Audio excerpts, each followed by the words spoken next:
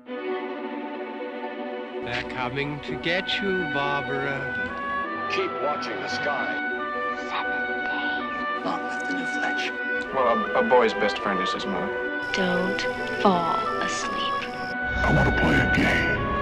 The blackest eyes, the devil's eyes. Children of the night, what music they make.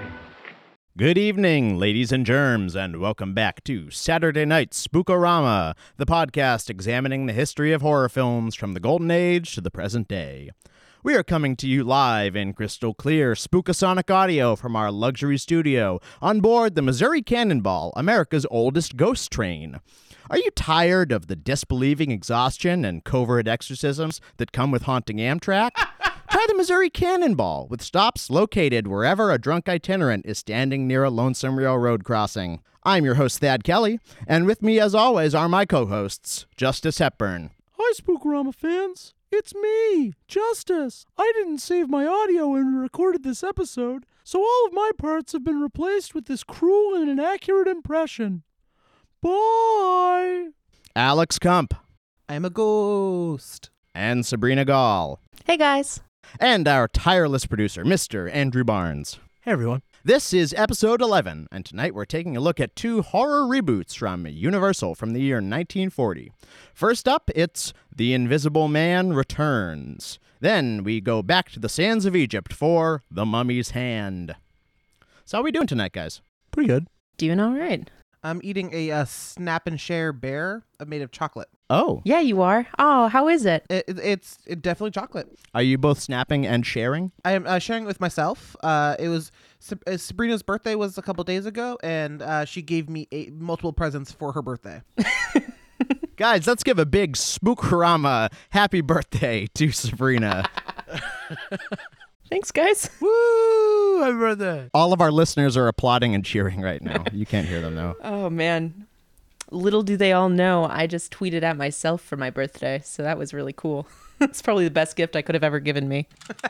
So, guys, our first movie that we watched this week was The Invisible Man Returns. And so to start us off, I wrote a little summary to catch our listening audience up to speed. So here we go. Our story begins with our protagonist, Jeffrey Radcliffe, played by Vincent Price, but yet unseen, imprisoned on death row for murdering his brother. His friends and relations, including his cousin Richard Cobb, played by Sir Cedric Hardwicke, his fiancée Helen, Nan Gray, and Dr. Frank Griffin, played by some guy, fret over his fate and swear that he couldn't have committed the murder. Dr. Griffin goes to visit Radcliffe, and shortly thereafter, the convict mysteriously vanishes from his cell. A police inspector interrogates Griffin and accuses him of using his late brother Jack's invisibility serum. Editor's note, see The Invisible Man, 1933. To help Radcliffe escape. Meanwhile, at a remote cabin, Helen rendezvous with Radcliffe, now invisible. He swears that he'll use his invisibility to bring his brother's killers to justice, and hopes that his friend Dr. Griffin will create an antidote before his brother's infamous serum drives Radcliffe insane. After being chased from the cabin by a suspicious policeman, Radcliffe returns to his family's coal plant, now managed by his cousin. When he notices that a drunken employee has been mysteriously promoted, Radcliffe torments the man until he admits that it was Radcliffe's cousin Richard Cobb who murdered his brother and then framed Jeffrey so that he could inherit the factory. And the drunken sot was promoted because he knew the truth, and Cobb bought him off. Radcliffe goes to confront Cobb, but he's cornered by the police and only barely escapes, hiding out with Griffin and Helen. When he starts to become obsessed with megalomaniacal fantasies, they try to restrain him, but he escapes. He returns to Cobb and sneaks him out of custody with a gun at his back. The two drive to the coal plant so Radcliffe can extract a confession, but the two end up in a brawl that leads to Cobb being thrown from a coal elevator to his death, and Radcliffe being shot by the police. Cobb confesses to the murder before his death, and Radcliffe dons the clothes from a scarecrow and turns himself in. Dr. Griffin gives Radcliffe a blood transfusion to save his life, which also conveniently makes him visible again. The end. So, guys, what do we think of The Invisible Man Returns? Oh, man. Movie's so nice, they wanted to do it twice. Literally the exact same movie. Justus, do you want to weigh in? Well, at the beginning of the movie, when they showed the first shot of the coal plant, I was like, oh man, I hope the climax of this movie takes place on one of those coal carts. And it totally did.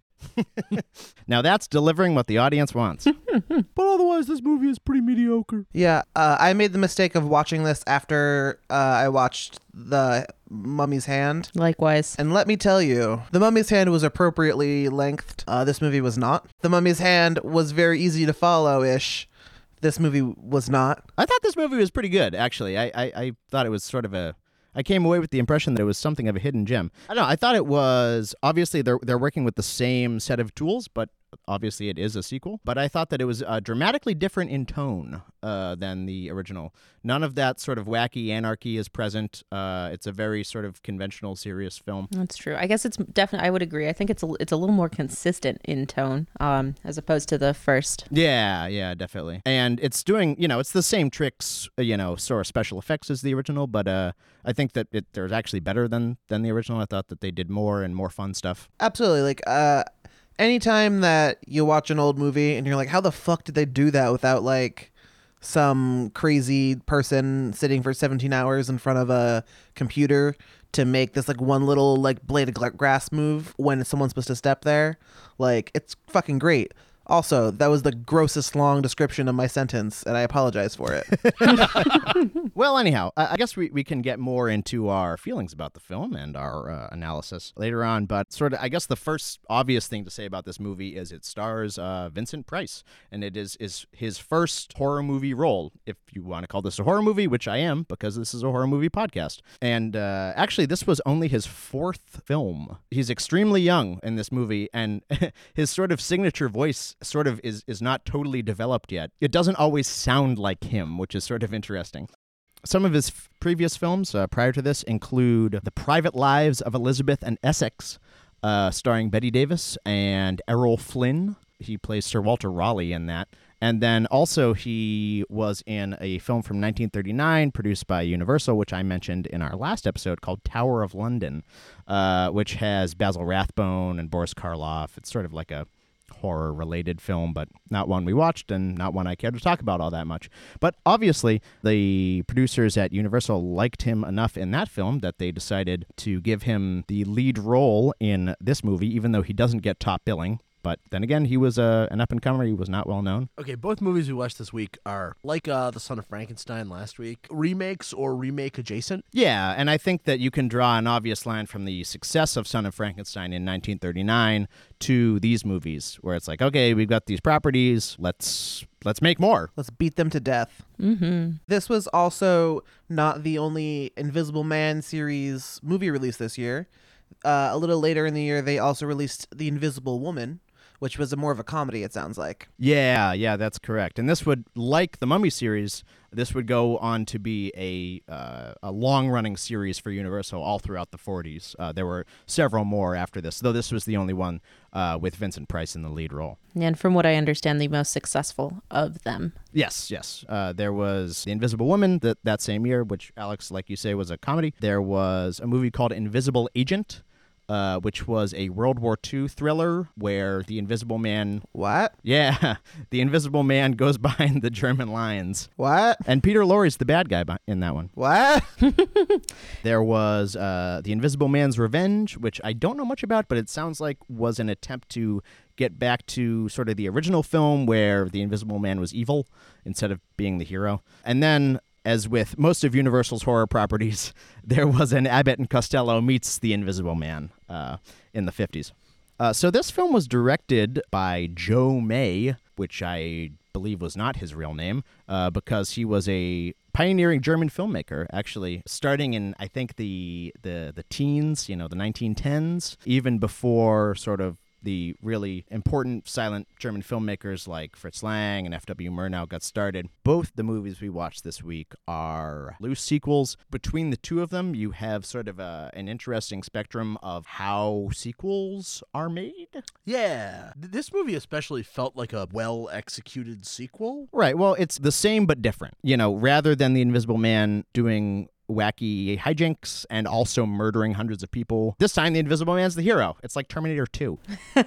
Another thing this film does is it's in shockingly good continuity with the original for what's basically a cheapo horror movie from the 40s. The original came out in 33, and this one like acknowledges the existence of that film and, you know, builds on it in a way that's not really distracting to a viewer who would view them back to back. In contrast, you've got The Mummy's Hand, which, not to get too much into it now, despite using footage from the original Mummy, has no story relation whatsoever. It explicitly was positioned to replace the events of the first movie completely. Yes. But dumber. Which is to say, everything's great. Don't say anything terrible about The Mummy. I'll be so sad.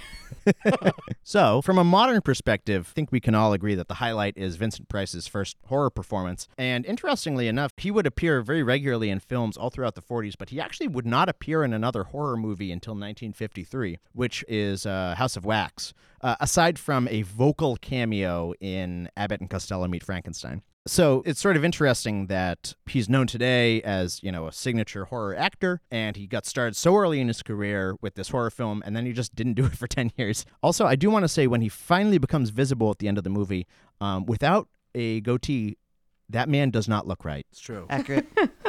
He doesn't look like himself. It's uncanny. Yeah, like it took a little bit for me to say, wait, do I know who Vincent Price is? Realized I don't know him as this, and that was it.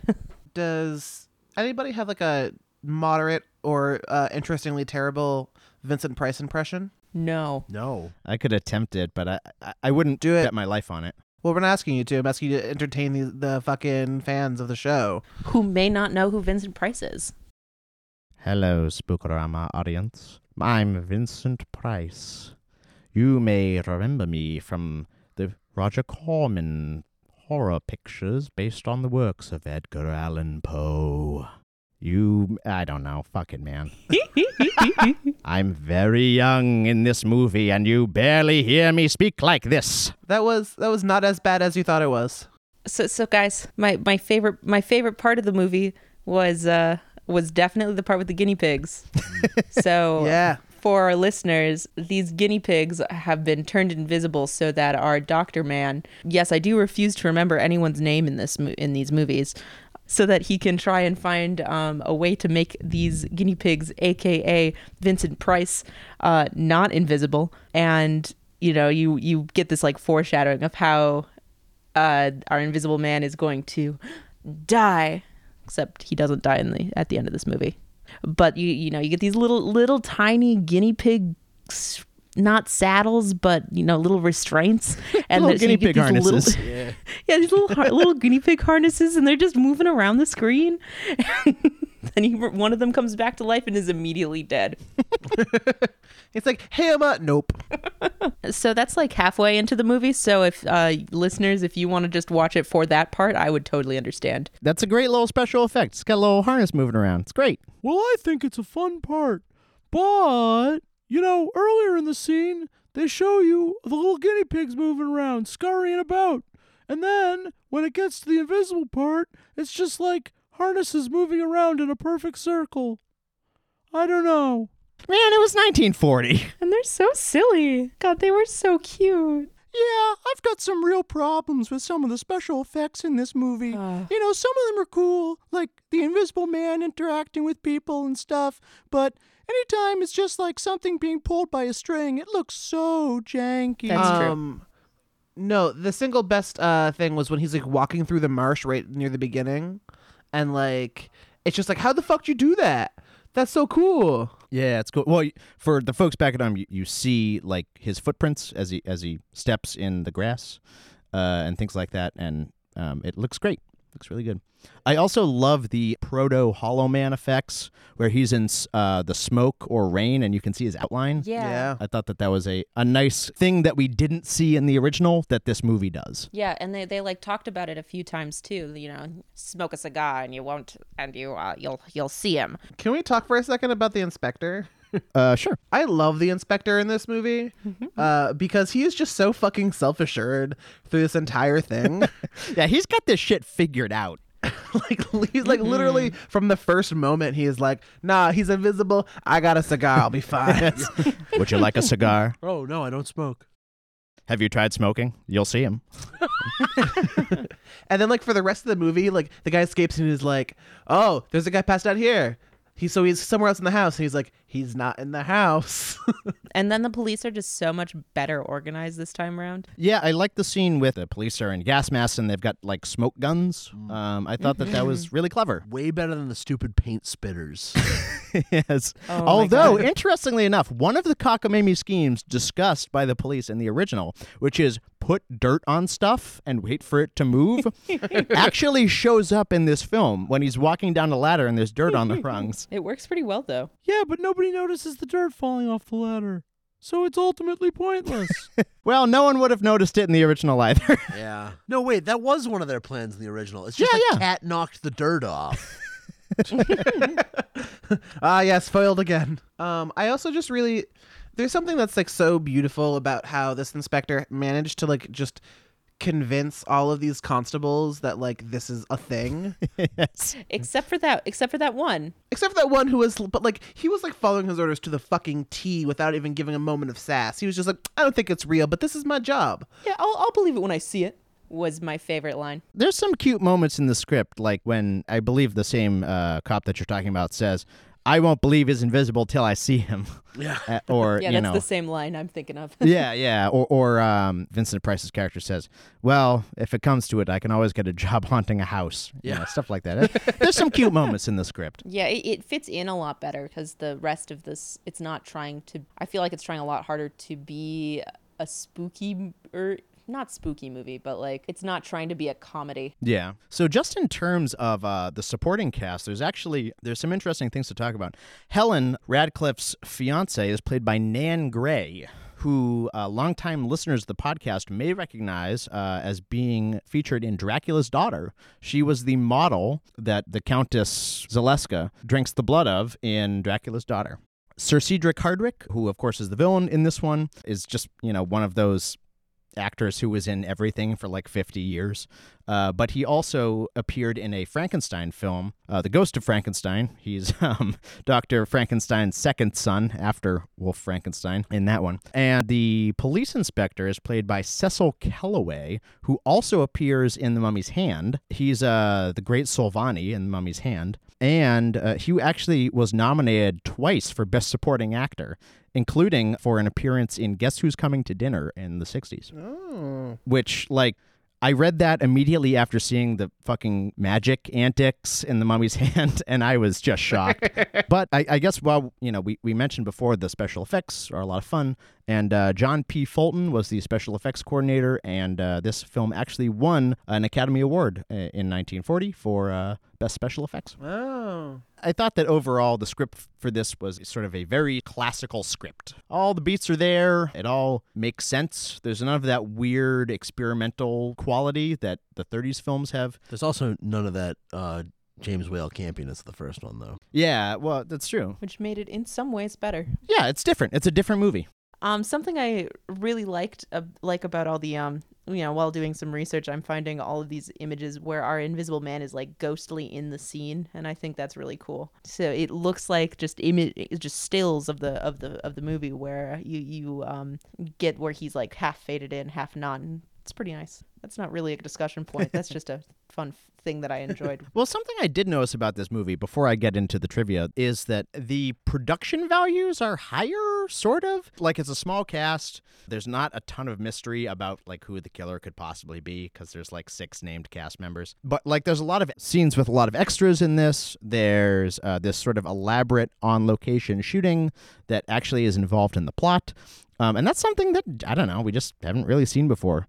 Compare that with the other movie we watched this week, The Mummy's Hand, which is all shot very obviously on sets with a small number of extras. And I don't know, it just seemed notable to me. But just in terms of some trivia, the drunk guy was played by Alan Napier, who is actually most famous for playing Alfred on the 60s Batman series. Ah. And amusingly, in the 80s Tim Burton Batman, the alias of the Joker is Jack Napier, which is named after Alan Napier. So, interesting. And also, the guy who lives in the cabin where they hide out briefly, that actor is Forrester Harvey, who appeared in the original Invisible Man, and he was the innkeeper opposite Una O'Connor, our favorite screaming, hysterical actress. Oh, that was something I wanted to say. I really hated that guy. He was fucking annoying. Terrible. Yeah, he's giving me flashbacks to the Cockney Oh, yes. guy from Dracula from our first episode.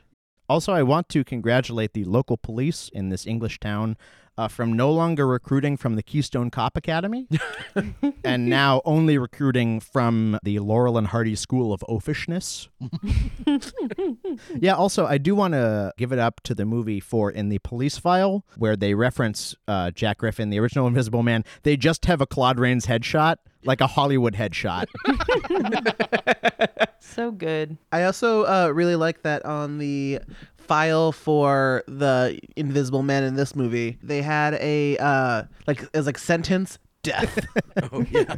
I did want to highlight the scene at the end where he takes the clothes off a scarecrow and puts them on. Mm-hmm. Apparently that took many hours to film for an ultimate 3 minutes of film footage. Yeah, like nearly a day of shooting from what I read. I also don't like the layering effect for him becoming a person again. It might just be my dislike of seeing the lymphatic system overlaid over anything, but yeah, he does turn into Slim Goodbody for a second. So, is there anything else we want to talk about with The Invisible Man Returns? I don't buy Vincent Price's character because there's no such thing as a golden-hearted industrialist. Well, he's still the second son of an industrialist. I think the best part about his character is how he remembered that he made a pact to the doctor dude to say, if I go crazy, please lock me away. And then he's aware that he's been locked away because everyone thinks he's crazy.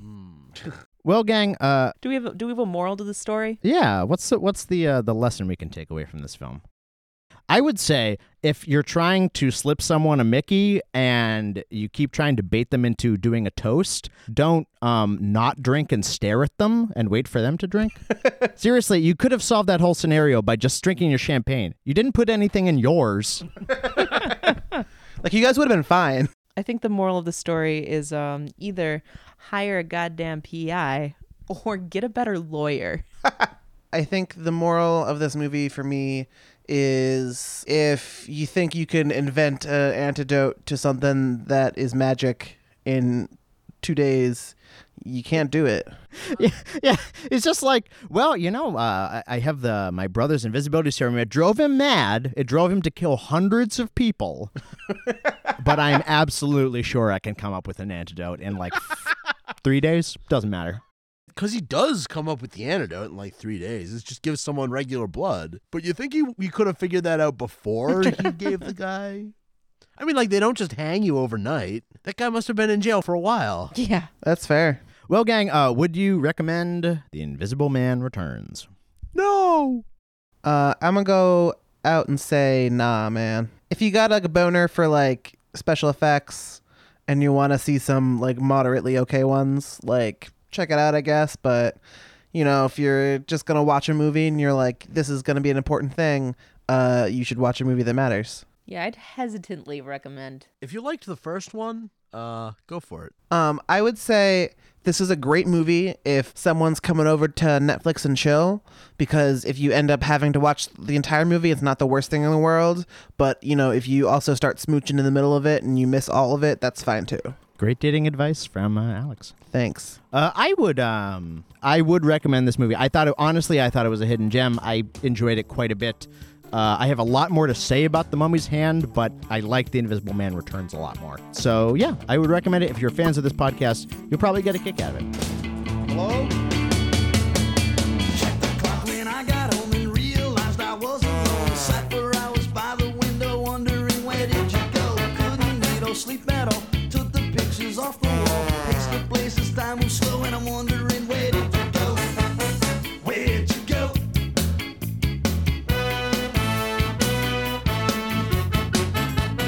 Where'd you go? I wanna know.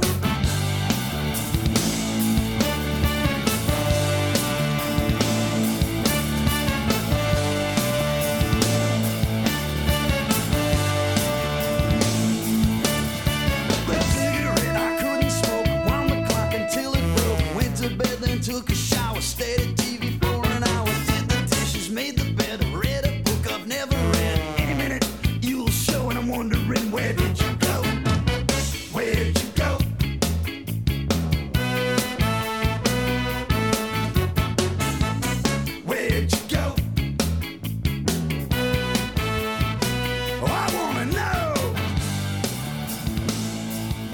So shall we move on? Speaking of the mummy's hand, to the mummy's hand. Yeah, let's wrap things up.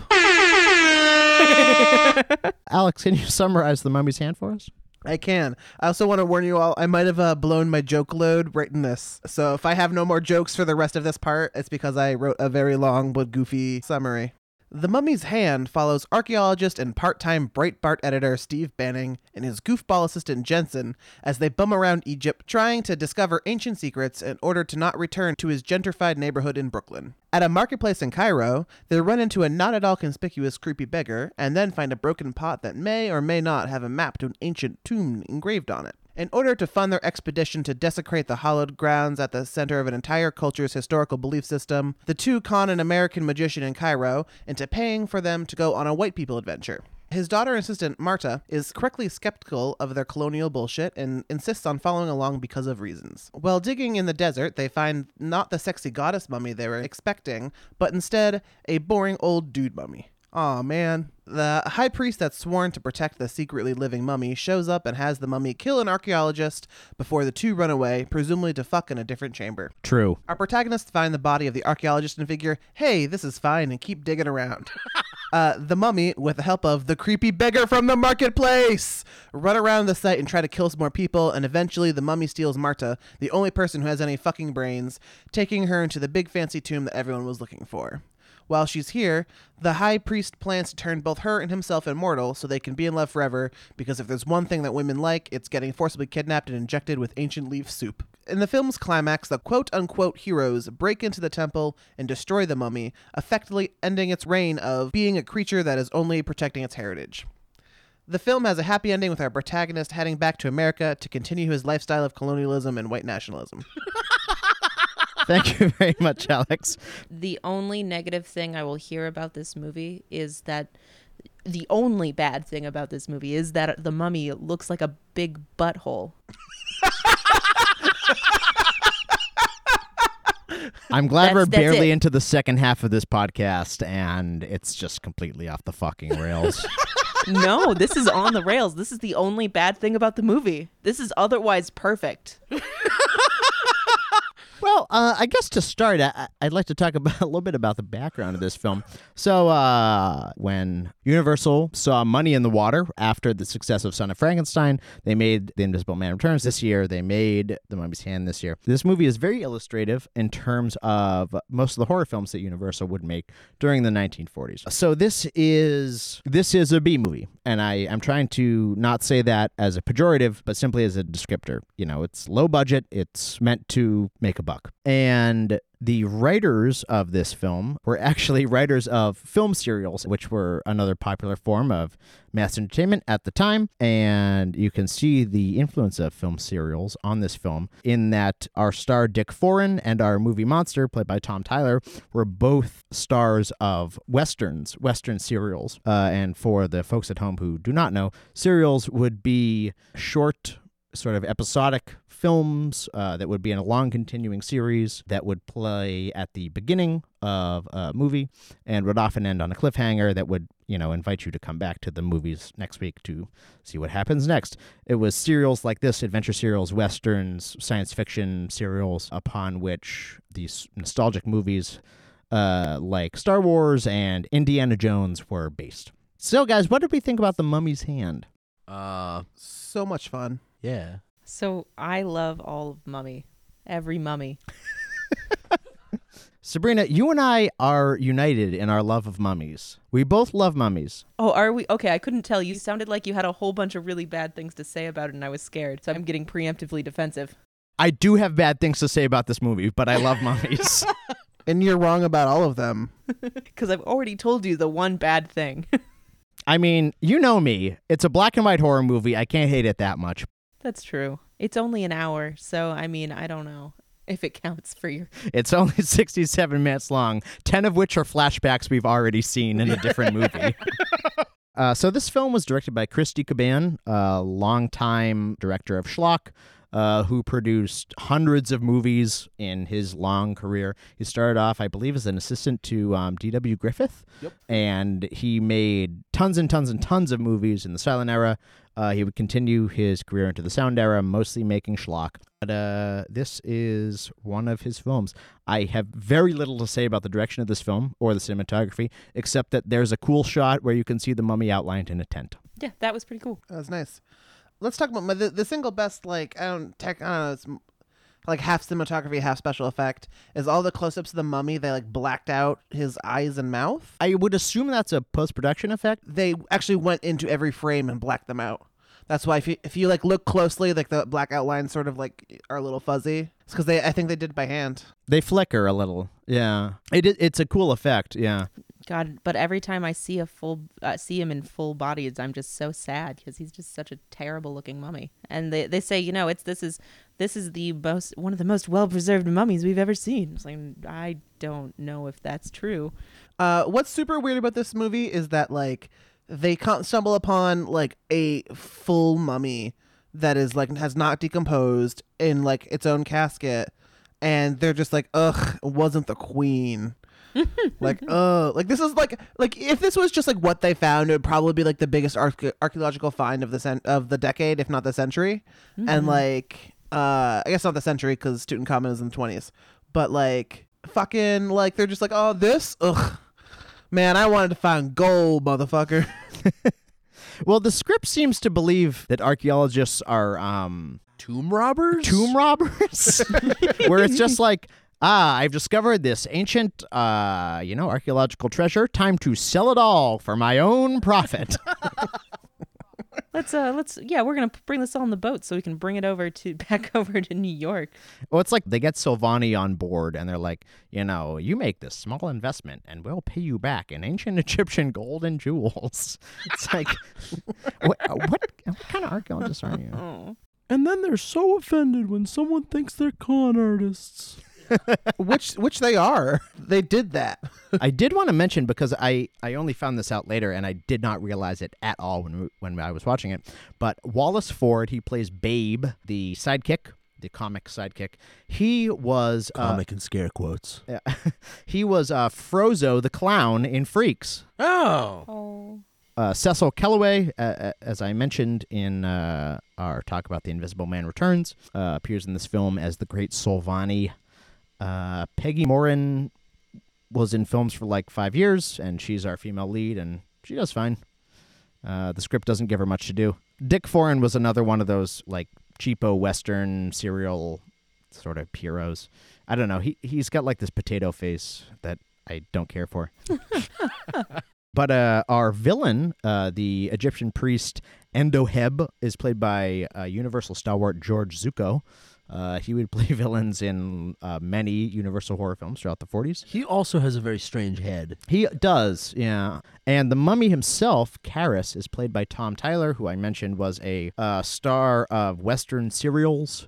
He apparently was picked because he had a superficial resemblance to Boris Karloff. And in all Mummy sequels that would come after this, the Mummy would be played by Lon Chaney Jr., who would become the big breakout horror star that Universal had in the 40s, but obviously was in these Mummy movies for marquee value, because the Mummy himself doesn't actually have to do a lot of acting.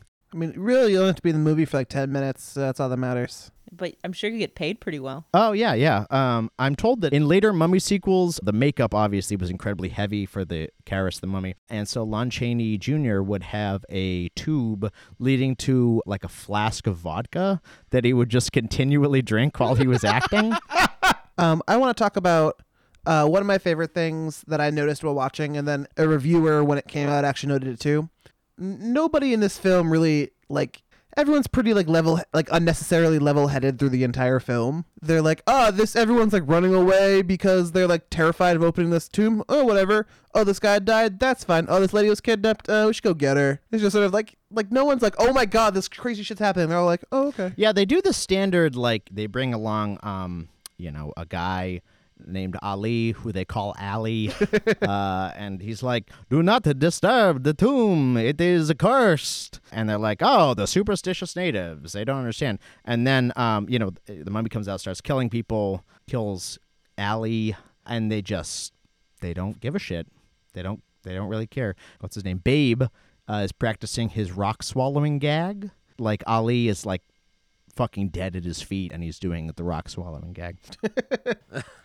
So you may have noticed that some of the sets and locations looked a little odd in this film. For the Egyptian tomb, Ananka's tomb, or whatever it is, they had reused a set from a James Whale directed adventure film called Green Hell. Did this take place in Mesoamerica? Huh. Yes, it was supposed to be an Inca temple, which is why it has the big Inca statue on the outside. Yeah. Also, it is an outdoor set in what is obviously Southern California. And the expedition campground scene appears to take place on a beach. There's a lot of like ground cover for the height of the desert. Yeah. And like the mummy makes his way through what appears to be a bunch of eucalyptus. Yeah. There's a couple things about, sort of the background that this movie sets up. One of which is, in the beginning you have this introductory scene where they replay the flashback from the original Mummy with a couple uncomfortably added new scenes in which, he tells the story of Karis and the Princess Ananka. But for whatever reason, the guy they picked to play the high priest has this like Jimmy Durante accent. Like, I expect him to start singing Frosty the Snowman or like the Princess Ananka. She was buried under a big W. It's very strange. But also they make this huge thing out of the Tana leaves. So, okay, the Tana leaves are extinct, but there's enough of them to keep fueling the plot forever. That's fine. 3 Tana leaves on a full moon to keep the mummy alive.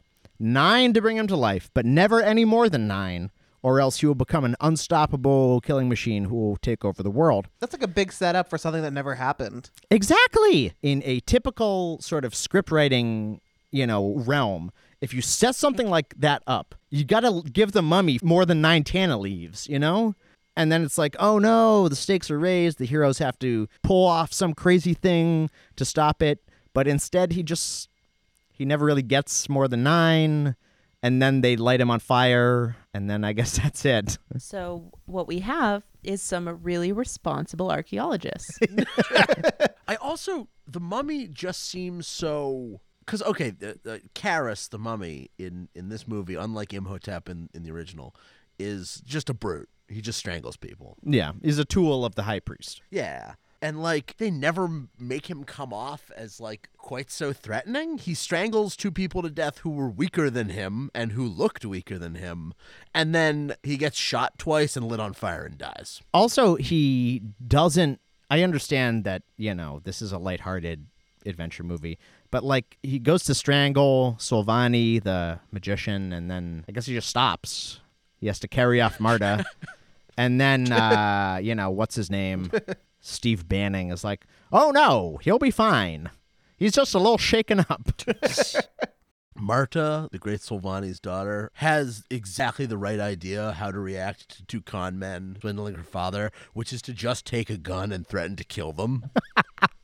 Marta was like refreshingly awesome for like a lady role in this time period. She was like a fucking badass. She's like, oh, you're a con artist, I'm gonna shoot you. And then like later, like she's the one who found the fucking tomb. Like she was like, here's like this basic ass map, like here's how you use a map. And they're like, oh my god, she's right. I really like the idea that Marta's had to do this a few times to protect her dad from con men. So I have a big old headcanon where just Marta's this ridiculous woman who's been looking after her father for much longer than she's needed to. Well, I guess, my biggest criticism of this film is going into it, I knew it was a lighthearted, sort of somewhat comedic adventure film, but it needed more mummy. That was the big problem. It needed more mummy. My thought here is what if the mummy's hand is the beginning of, the very beginning of movies starting to take humans to be the problem and not the monsters. Humans were the monsters all along. Either way, I want to see more people get killed by mummies. I mean, yeah, that's true. I want my mummy to not look like a butthole. But Dad, don't you want more bad card trick scams in your mummy movie? instead of mummies? No, like all the shit in the bar is awful. Oh, I thought that was really funny, guys. I was enjoying it. I'm just trying to defend my position here. It's like minute 40 of a less than 70-minute movie before the mummy appears. That's all I'm saying here. That's true. I would like to take exception with this film's title. I thought it was gonna be some like weird like oh, here's like a cursed mummy's hand, something dark side, and it wasn't that. So I think it just means like, oh, like the mummy's like caretaker. I think it's the movie about the high priest. The mummy's live-in nurse. Yeah, it's totally about the high priest. That's stupid. It really reminded me like a stupid amount of Indiana Jones and unsurprisingly the 90s version of the Mummy, but like in all the right ways. I guess something I can say about this movie is there were several sequels to this movie. All throughout the 40s, Universal put out sequels to this. So I believe 3 Karras Mummy movies were made after this. And the next one, it includes all the principal cast of this film, including George Zuko as Andhotep, even though he was shot to death at the end of this. I was so glad that he was shot to death. I was so glad, you never get someone goaded to shoot someone else and they actually shoot them. Yeah, but the thing about that scene most was just like, you could have tried this act on anyone else, but you picked the dumb guy, so he's just gonna shoot you. Yeah. You're not gonna shoot me. Bang. All right. You shot me. Okay. That did not see that coming. So the principal cast of this film returned for the next one, which transports the mummy to America. Hell yes. And in which George Zuko transfers his power to a new high priest played by Turhan Bey, which, they finally actually got around to having like a Middle Eastern actor play one of these roles. Oh, sweet Lord. And then in the next one, The Mummy's Ghost. Yeah, The Mummy's Ghost is sort of an interesting one because it has probably the biggest downer ending of any of these classic horror films. So, like in the original Mummy, they have the story of the heroine. She's the reincarnation of an ancient Egyptian princess. Oh, it's the plot of the Mummy remake. Kind of. So, still in America, at the end of that film, the mummy carries off the heroine into a swamp where she rapidly ages, becomes a mummy, and the two of them sink into the swamp forever. Oh, that's beautiful. Yeah. I too once loved. That's so romantic. Straight people are weird. I believe the last one is The Mummy's Curse. Is that correct? Yes. Where the action bizarrely shifts to the Louisiana Bayou. That sounds incredible. Which was something of a popular setting for Universal movies in the 40s. They must have had like bayou sets left over from something because Son of Dracula is also set in the bayou. So anyhow, the mummy comes out of the swamp in that one. We should definitely watch The Mummy's Curse. Goes into one swamp, comes out of another swamp. But also in that film, there's like a comic relief character whose catchphrase is, "The devil's alive and he's dancing with the mummy." But one time... That's perfect. One time he says, "The mummy's alive and he's dancing with the devil." But anyhow, rather than the 32 Mummy, this is the film that would define in the public consciousness what the mummy was. Shambles around, strangles people, mute, stuff like that. And so, for instance, in the early 60s, when Hammer made their mummy movies, they based it on a variety of these 40s Universal movies, and actually it has the same end of that third Karras Mummy movie where the mummy walks into the swamp. So that would, be important for defining what a mummies would be like, at least until 1999 when the Brendan Fraser Mummy movie came out. And it's also a good sort of signal for what much of Universal's output for 40s horror movies would be, which is B-movies, mostly aimed at teenagers, not terribly serious, lots of sequels. And I guess my final thing to say in terms of broad analysis of this film is that the Karras Mummy movies are sort of like a proto slasher film. You've got this mute, lumbering killer. In all these movies, the appeal is the mummy strangling people. And there aren't the sort of hallmarks like whatever the teenagers and the killer vision, but in terms of the sequels and the being aimed towards teenagers, and it is sort of like a precursor of the 80s slasher film, which I find to be very interesting. Yeah. Thanks, man.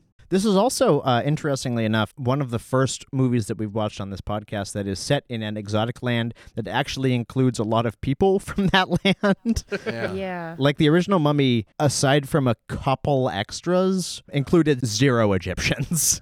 This one is actually chock full of Egyptians. I mean, they're all played by white people. That's true. And speaking of the Egyptians played by white people, Michael Mark, who played the guy who sells the vase to our heroes, he was Maria's father in Frankenstein. Huh. I'm very curious. So they mentioned in passing that the Egyptian government is trying to stop quote unquote archaeologists from grave robbing everything. So I'm very confused about how they got all this stuff out of Egypt. Yeah, or like papers to like dig anywhere. Oh my God.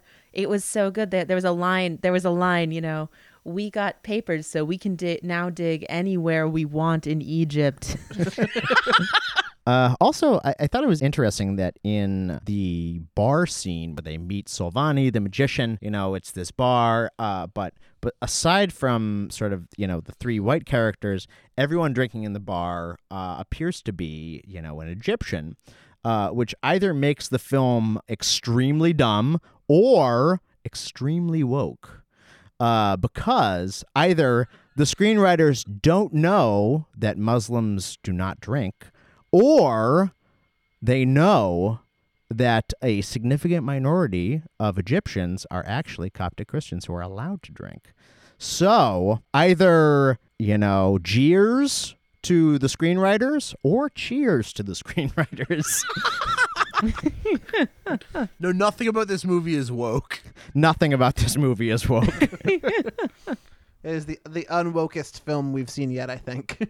That is 100% not true. We watched White Zombie. Oh, yeah. I'm sorry. I pushed White Zombie out of my mind. We watched King Kong. Well, gang, is there anything else we want to say about The Mummy's Hand? Let's watch it again next week. To the screenwriter's credit, I've got to say, the seal of Karis's tomb, it's cursed, and the guy who actually breaks it is the guy who dies. Which, like, you know, a lazy screenwriter would have just had the main character break it and then some other guy die. But it was Dr. What's-His-Name, the superfluous archaeologist who did it. So I want to talk for a second about the, like, recurring, like, telegram joke. Oh, God. Like, oh, we got a spot for you in our bone washing department. So come over and wash my bone. Yeah, him and Babe are going to go bone wash. Yeah, also, like, even by the chaste standards of the Hays Code era Hollywood, the romance between our so-called romantic leads is extremely chaste. I believe there's one peck on the cheek and one, I think you're all right, kid. And mostly it's Steve Banning and Babe Jensen making doe eyes at each other. Which I vastly prefer. I don't need any, oh, I'm really quite fond of you. You're a damn decent beard, kid. I just want Babe. I want him to keep making jokes. They were not half bad. I thought it was very distracting that he named his little dancing doll Poopsie. Yeah. Also, like, that was like a recurring joke that I expected to like become a thing. Like, oh, like he was gonna get shot, but like it was in his pocket and saved him or some bullshit. It was just like this really weird recurring joke that he had a doll named Poopsie. Yeah, there was more Poopsie than Mummy. All throughout the film, you know, Babe, he's this comic relief character. He's doing this dumb rock gag. He does card tricks. You know, he's always cracking jokes. Even as a sidekick, he's totally useless. And then we get to the end of the movie, and all of a sudden, he's a cold-blooded killer. Like he's just like, I'm going to give you to the count of 3, Professor Andhotep, and then I'm going to put a cap in you. And he's like, you wouldn't do it. 1, you know, you don't have the heart for it. 2, and you can't kill me. 3, blam!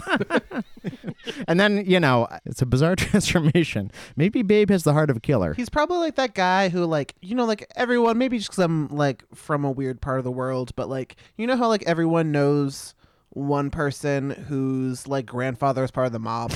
Yeah. Yeah, I do. Yeah. And like you met him and he seemed very nice, and then like a year later you're like, your friend is like, oh yeah, he was part of the mob and he probably killed a bunch of guys, and you're like, what? He was very pleasant. Well, that's Babe Jensen, folks. Mm-hmm.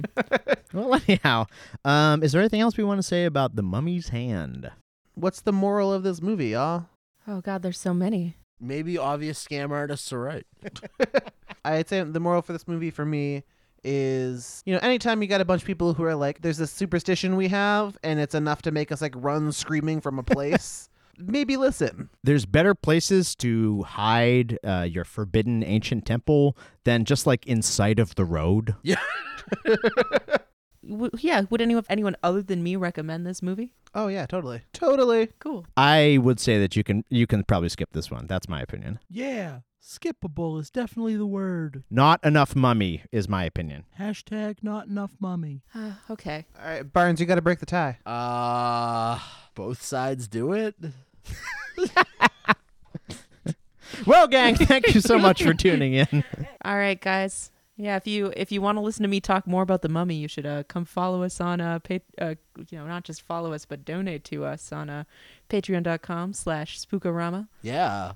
We should actually make a very mummy-centric movie. I'm down, but not movie episode. Yeah, so I believe that seals the deal. We're going to do, for a bonus episode, Mummy Cast. Yeah, I'm totally down. I think that just about wraps up this episode of Saturday Night Spookorama. Before we go, I believe there is a small amount of housekeeping we need to do. For instance, I believe that for the folks back home, we do want to mention the movies that we're talking about next week. So, unless my senses deceive me, I believe next time we are going to be staying in the year 1940, and we're going to be watching the Bob Hope horror comedy, The Ghost Breakers.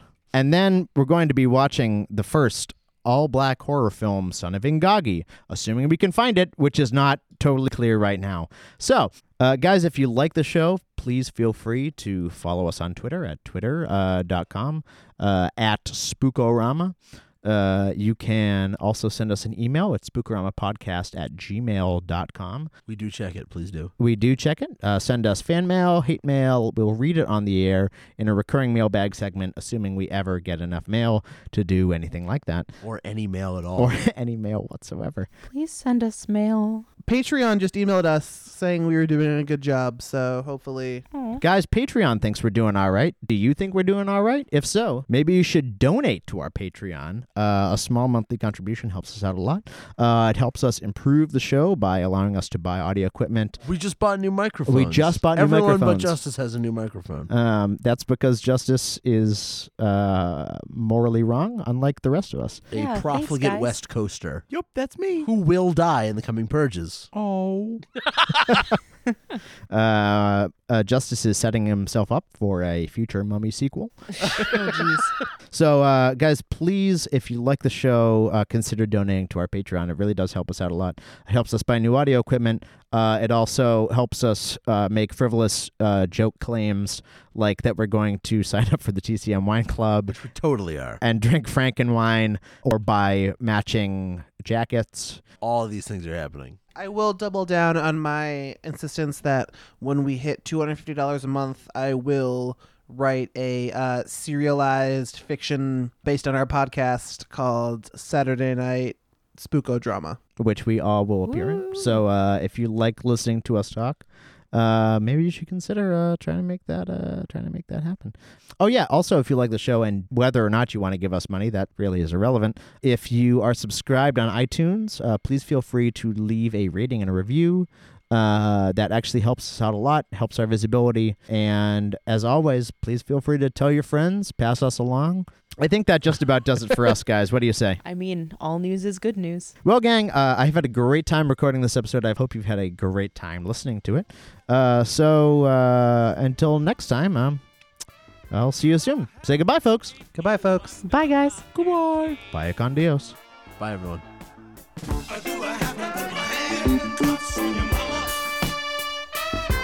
Now we both know that's not how it should be. Do I have to put my hands on your mama? You're a sweet, fine, sexy woman, and you're good to a man.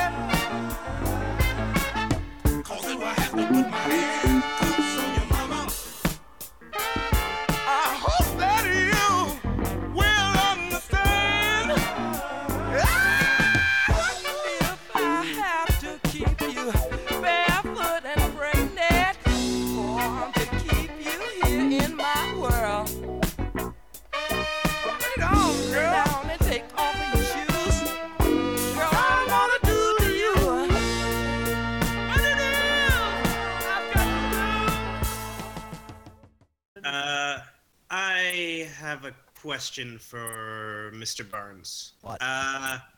Audacity crashed while I was going, and I started it again. Do you know if there's a way I can recover that? How much did you lose? I don't know. Most of it. Sorry.